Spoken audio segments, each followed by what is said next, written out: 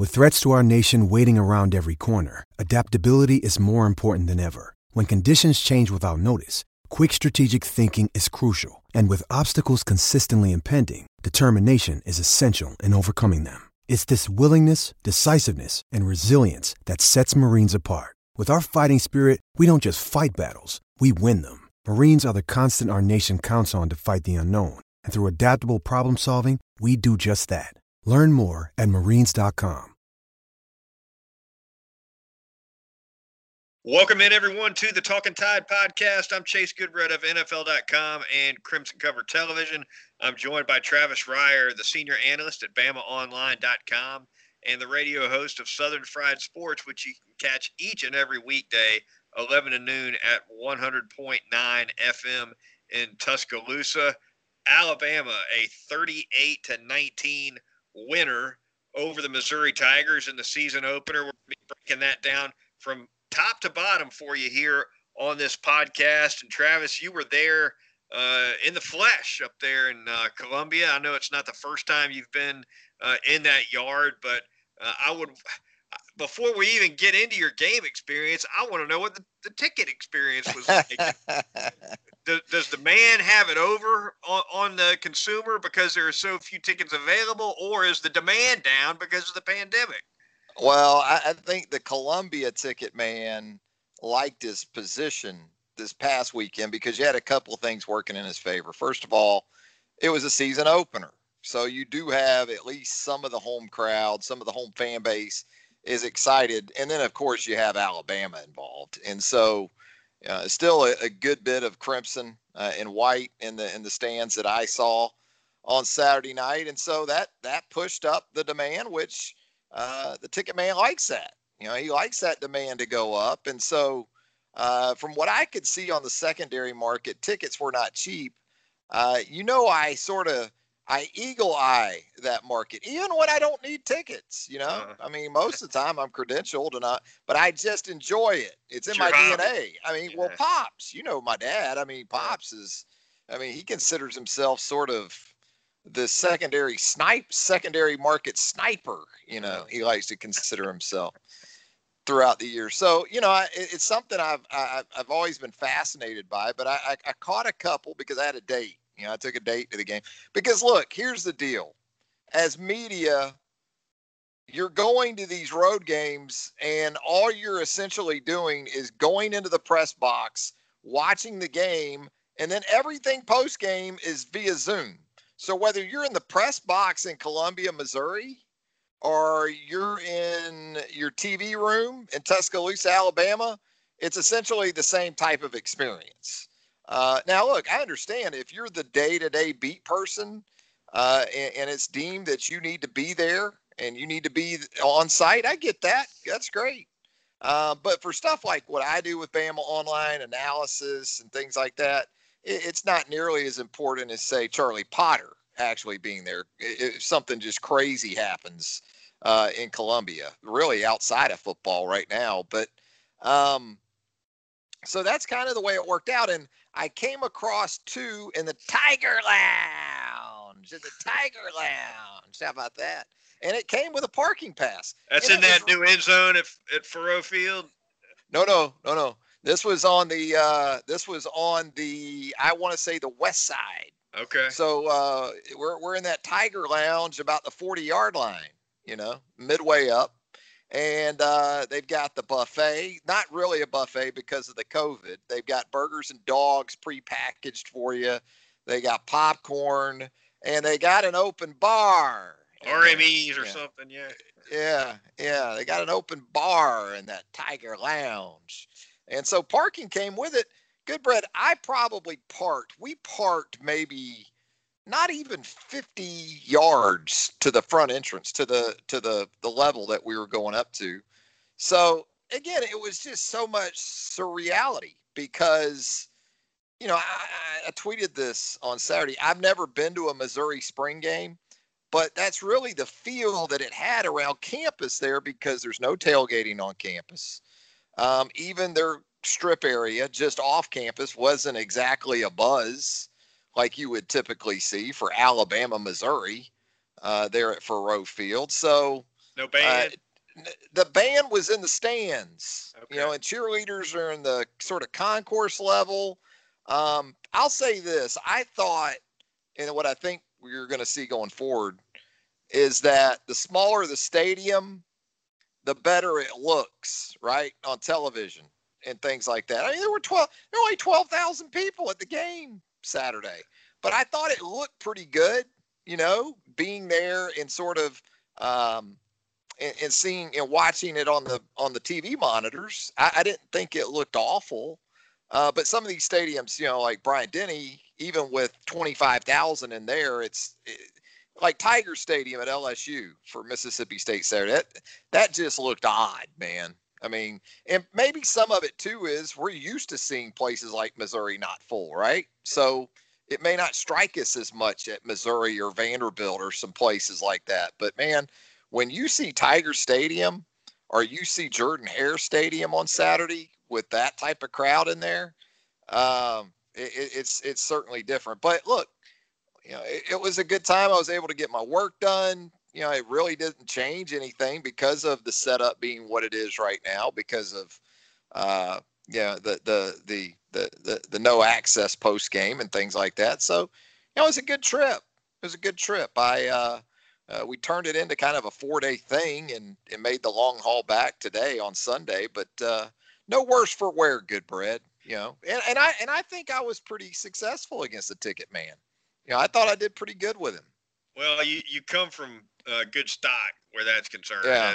As we know, you called Ern Reier the sniper when it comes to that secondary ticket market. He could shoot a cheap pair between the eyes from 1,000 yards with a scope. Yeah. Well, here's the thing with Pops. If I tell Pops I paid more than $5 for 2 tickets Saturday, he'll deem me a complete failure. Because he thinks he can go to any game and get a pair for $5. He really thinks that. And look, I've seen him do it. So I can't necessarily argue with that. But that's kind of his approach.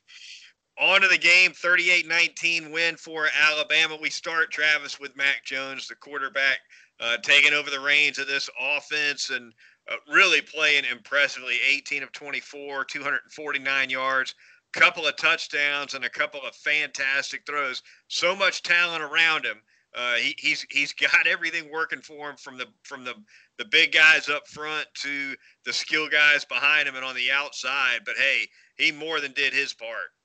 He did, and he looked just so comfortable in there, right? And you saw some of that a year ago. I think that surprised a lot of people in 2019 when he was sort of thrust into that position with Tua injured a couple of times, was that, this was a guy that, despite being a third-year player a season ago, I think the expectation was, well, this guy's going to be a little bit skittish. Maybe he's not going to be all that poised. Well, he showed you a year ago that, in his mind at least, the job wasn't too big for him.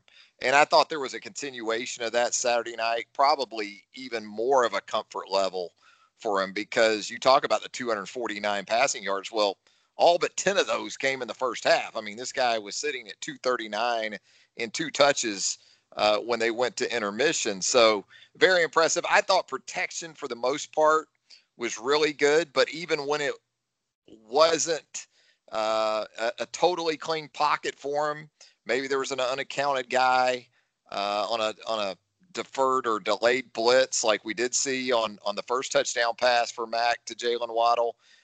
He stood in there, took the shot, and remained extremely accurate. And so, absolutely, I thought Mac Jones was great. I thought the protection was really good for most of the night. And, anytime you have those guys like Jalen Waddle and Devontae Smith to go to, that's a great luxury. But, I thought John Mechie, too, stepped forward a couple of times, made a couple of nice grabs in that third wide receiver role.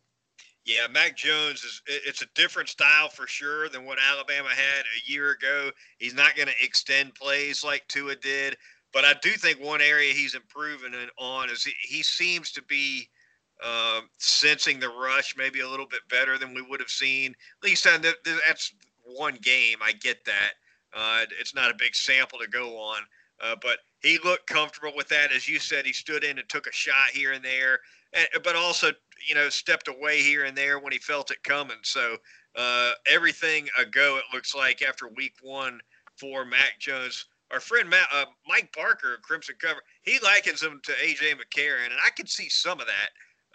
Mac maybe being a little bit more willing to check things down than was A.J. But hey, extremely effective in this season opener, and all systems go for him. The Talkin Tide, go ahead. I thought the approach was more along the lines of what you would see from Josh McDaniel with Tom Brady. You didn't see a lot of RPOs Saturday night, did you? Right. There wasn't that RPO sort of influence on the offense as much. I'm sure it's still there, but at least in the opener, it was more of a traditional pro style, today's traditional pro style anyway, way of going about it. And he was very good. There was some Tom Brady, I thought, like moments, that we saw from him. And the comparisons are going to keep coming here. But I did think it was interesting, again, that this offense the last 2 years had been so RPO heavy. Didn't really see all that much of it against Missouri. No, did not. Jones brings a kind of a different flavor to the position, but one that's certainly been effective. Really going back a couple of years from him now. He's logged a lot of time as a backup. Now, of course, tail end of last year, he was a starter as well, but time for him to take this offense over full and clear. Talkin Tide podcast at podbean.com, iTunes, Google Play, Stitcher, and TuneIn. The Twitter feed is Talkin_Tide. Travis, a couple more offensive notes, and then we'll flip it over to the defense. Najee Harris, really solid in the backfield, fell just short of 100 yards, 3 scores for the senior. And Brian Robinson, congrats to him for being a step faster, Travis, now that he's wearing a single-digit number.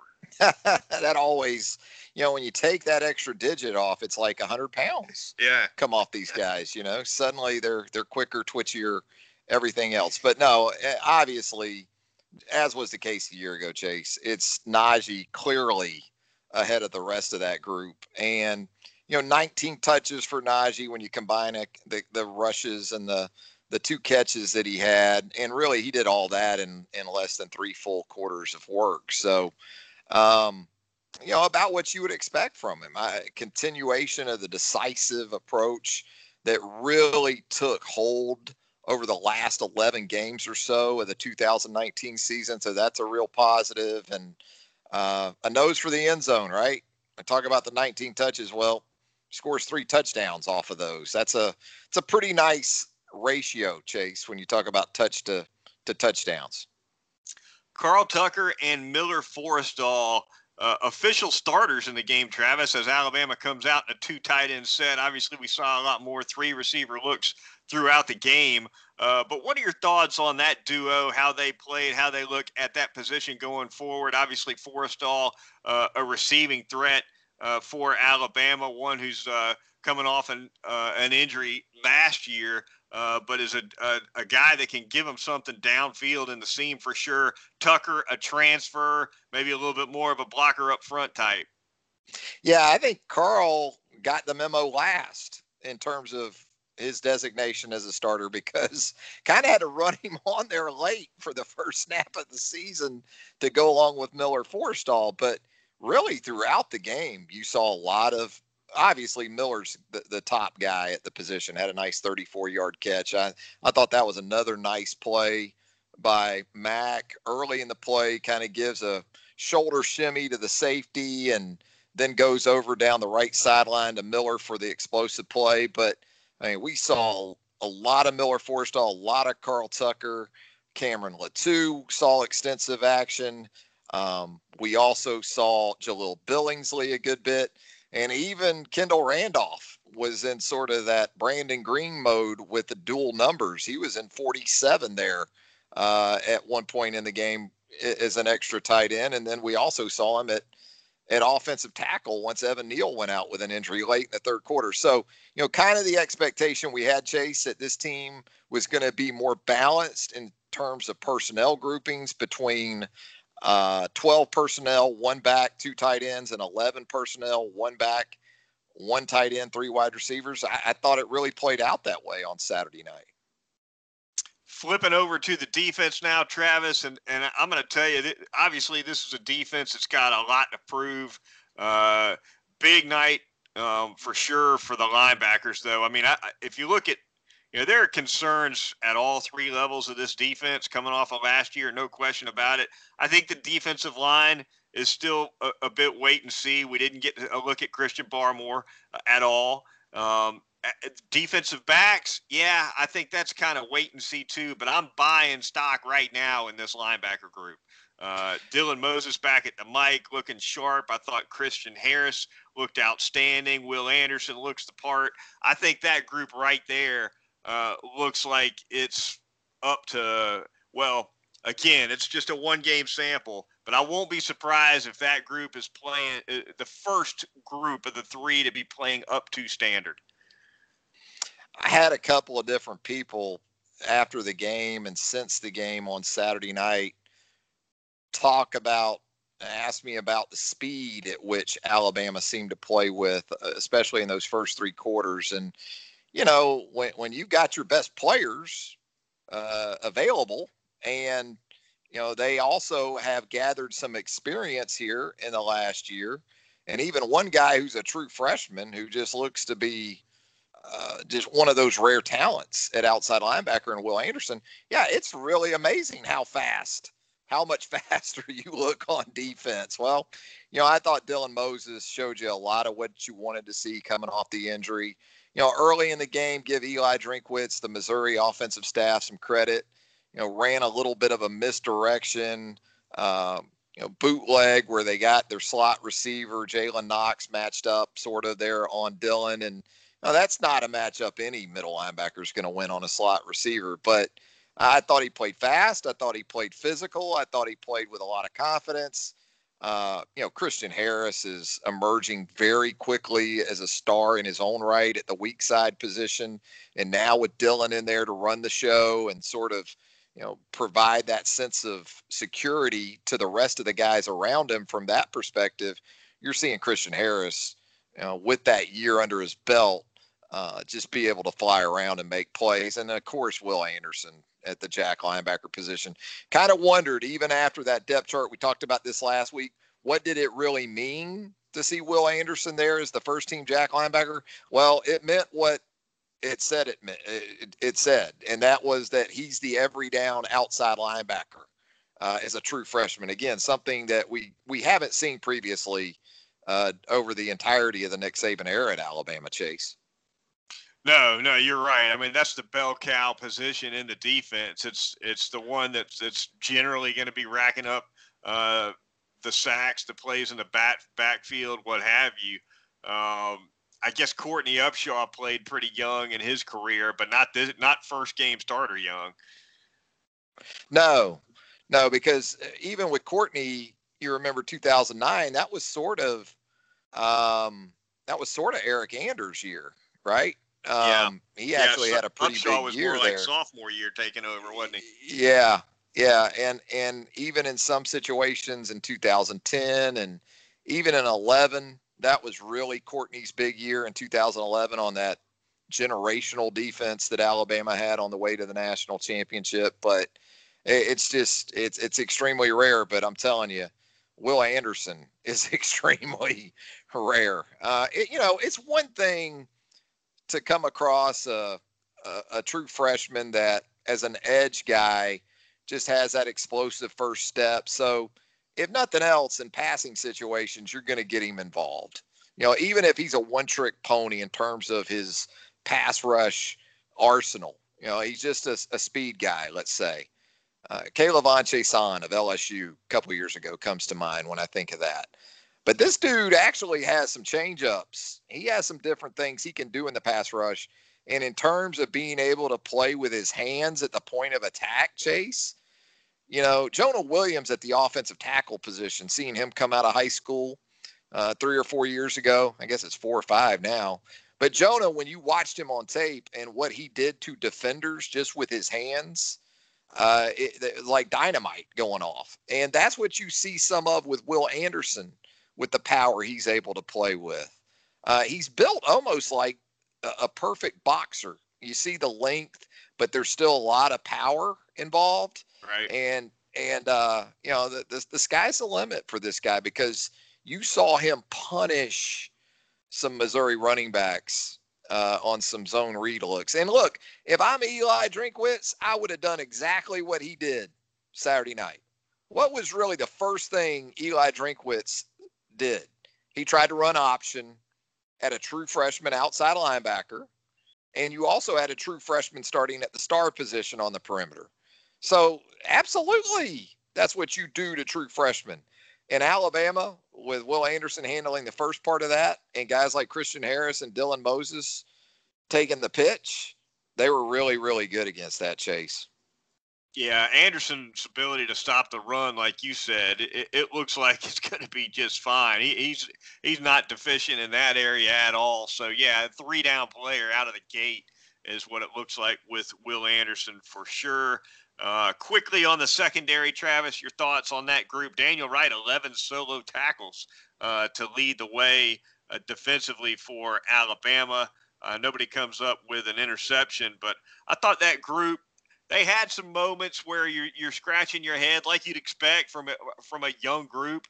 But overall, I saw some encouraging play out there. I'm not going to bang on Alabama too much. I know the fans afterwards were not happy with some of the tackling, and there were some whiffs and some misses for sure. But especially with the circumstances that have been in play with COVID-19 and protocols and all this stuff, fundamentals are going to be a little bit lacking. The football isn't going to be perfect from the outset. And on defense, what does that often translate to? Tackling, angles. I thought late in the game, as Missouri went down the field there, you saw a couple instances where a couple of first-time starters in the secondary took some subpar angles after the catch, and they paid for it. And so, yeah, there was a lot of teaching tape that became available over the last quarter and a half or so of that game on Saturday night. And also, Missouri's last drive, you saw Alabama subbing guys in during the drive. So there wasn't a lot of continuity going on there. And look, I know Nick Saban, Pete Golding, they don't want to hear any of that. But, I think that I think there's still going to be competition at these spots on the back end of the defense. I thought Josh Jobe was really good. I thought Josh Jobe showed you exactly what you needed to see from the corner opposite Patrick Surtain. You saw the maturity that you've been waiting for from Josh Jobe. You want to talk about production points. I think Jobe had 7 tackles, a pass breakup, a forced fumble, maybe a sack. It was a really nice night for Josh Jobe, and they've got improvement to do. There's no doubt about it in that secondary. You got a true freshman at star in Malachi Moore. You got a first-time starter at safety in Daniel Wright. It's only going to get better from here. That's the kind of the way I look at it. Talkin Tide podcast at podbean.com, iTunes, Google Play, Stitcher, and TuneIn. The Twitter feed is Talkin_Tide. We're going to thank a couple of sponsors really quickly here, starting with North River Dental Associates and Dr. Jack Smalley. His professional staff can do every kind of dental work there is, whatever you need. Maybe it's the porcelain veneers you're looking for. Maybe you need some pediatric dentistry for your kid, laser dentistry. Maybe it's the teeth whitening services. They can do everything you might need from a dental standpoint over at North River Dental. You give a call at 752-3506 to make an appointment, or you can do it online at northriverdentist.com. Routine cleanings, they're going to have you in and out of there in under an hour just about every single time. Remember, when your teeth need any work at all, remember Dr. Jack Smalley and North River Dental Associates. Love us some Dr. Jack Smalley, no doubt about that. I'm going to tell you about Heat Pizza Bar, downtown Tuscaloosa at Government Plaza. You know what we got coming up this week, right? Home game number 1 for the Alabama Crimson Tide of the 2020 season, the Texas A&M Aggies, making their way to Tuscaloosa. And Heat Pizza Bar is going to be in the middle of the action right there in downtown Tuscaloosa at Government Plaza. No tailgating on campus. So if you're planning on being in Tuscaloosa, you're going to have some alternative plans. Make Heat Pizza Bar a part of that plan, especially if you're in the downtown area. Heat Pizza Bar, downtown Tuscaloosa at Government Plaza. Also, talk about a game day home run. Southern Ale House. They can do your party. They can do your takeout. You can swing by at any time and check out Southern Ale House. Eat in, takeout, catering. They can handle it for you. Outstanding options, whether it's those smoked and or roasted wings there at Southern Ale House. They're great. They're great. Lunch specials each and every day.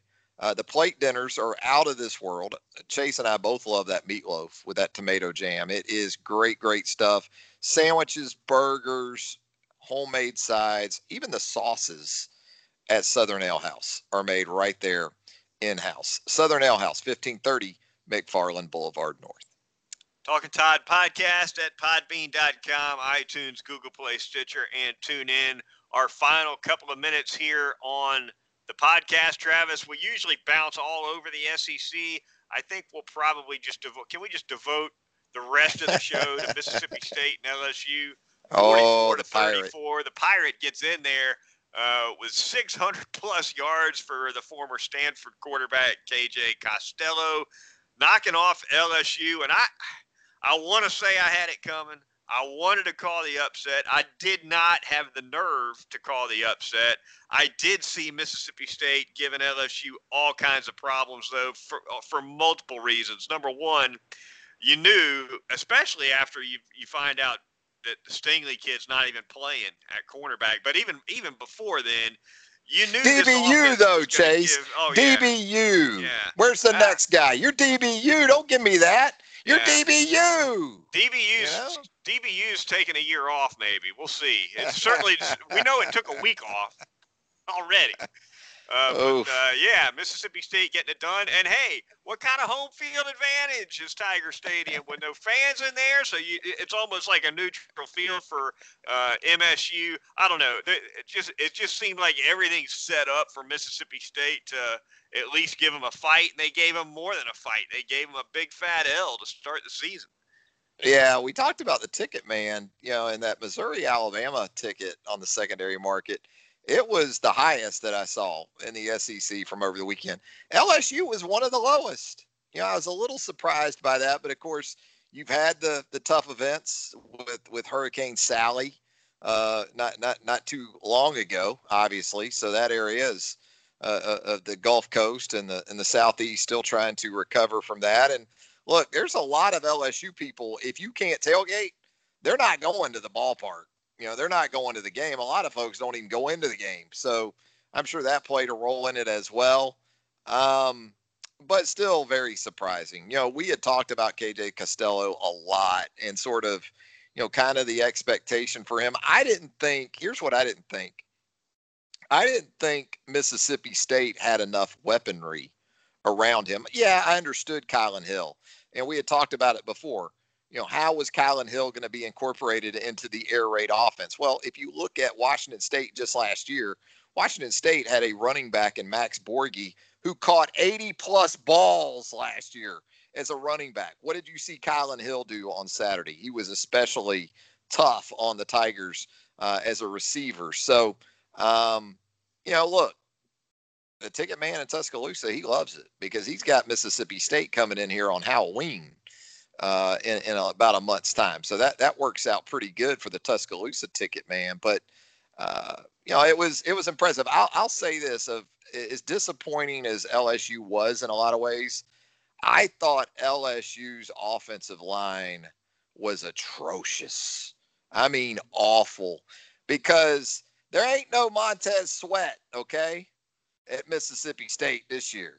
There ain't no Jeffrey Simmons on that defensive line for Mississippi State.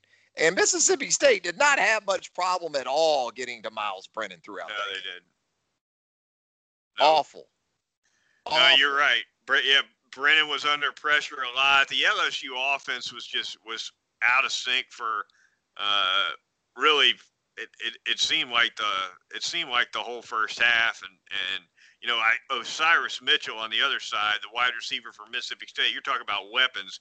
that guy ate LSU up. He was outstanding. And he wasn't even projected as a starter because supposedly Tyrell Shavers, the transfer from Alabama, beat him out in preseason practices. And then Osiris Mitchell, he looks like Jerry Rice on Saturday against LSU, Yeah. And Shavers made a couple plays himself. He got in there, scored a touchdown, and those are big guys. Those are big targets. A lot of length on those guys. A lot of red zone problems, I think, for some of these defenses against Mississippi State. Costello looked sharp. He threw some really nice deep balls. He looks pretty immune to pressure. I think his experience from Stanford helps him. He played a lot of football out there for sure. And Mike Leach is off to a big 1-0 start for the Mississippi State Bulldogs, and made some crack after the game about I didn't hear it word for word, but couldn't play the Cowboys or the Packers or the Patriots, so we played these guys. A little dig, I think,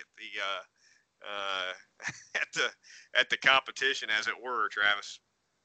Yeah, and look, Pirate, he essentially took those modest first-year expectations and threw them straight out the window because Mississippi State people have just lost their mind now. They are 2019 LSU with this veteran quarterback. We gonna win it all. Mississippi State, in the history of that school, has not won a team national championship in any sport. That's hard to do, man. That's hard to do.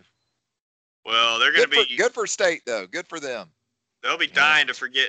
They want to forget Dan Mullen tomorrow over there, and the way Mike Leach came out of the gate, it might be a lot easier to do it.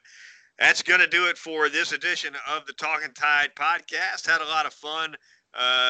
Join us during the week. We're going to preview Texas A&M, Travis, the home opener, coming up for the Crimson Tide.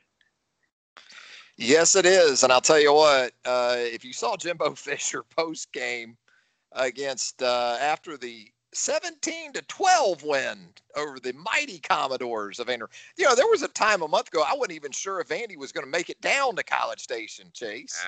Yeah. And that was one of 2 7-5 halftime scores we had in the SEC on Saturday, with Georgia and Arkansas being the other. So, we expected so much from this matchup back when it was going to be played in late November, back when Jamon Osborne was still playing wide receiver for Texas A&M, and Anthony Hines was still playing linebacker for Texas A&M, but they've had some personnel losses here due to opt-outs and injury, and we'll get more into that as we move throughout the week. But I think this line for Saturday is going to end up being a pretty good bit bigger than maybe we had anticipated previously when this game was set for maybe November. Has not been an easy go for Jimbo at Texas A&M thus far, especially with the expectations and pressure that come with a $75 million contract.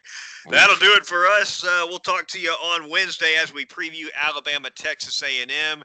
Be sure to follow us on Twitter as well at Talkin_Tide. For Travis Reier of BamaOnline.com and Southern Fried Sports Radio, I'm Chase Goodbread of NFL.com and Crimson Cover Television. We'll talk to you next time right here on Talkin Tide.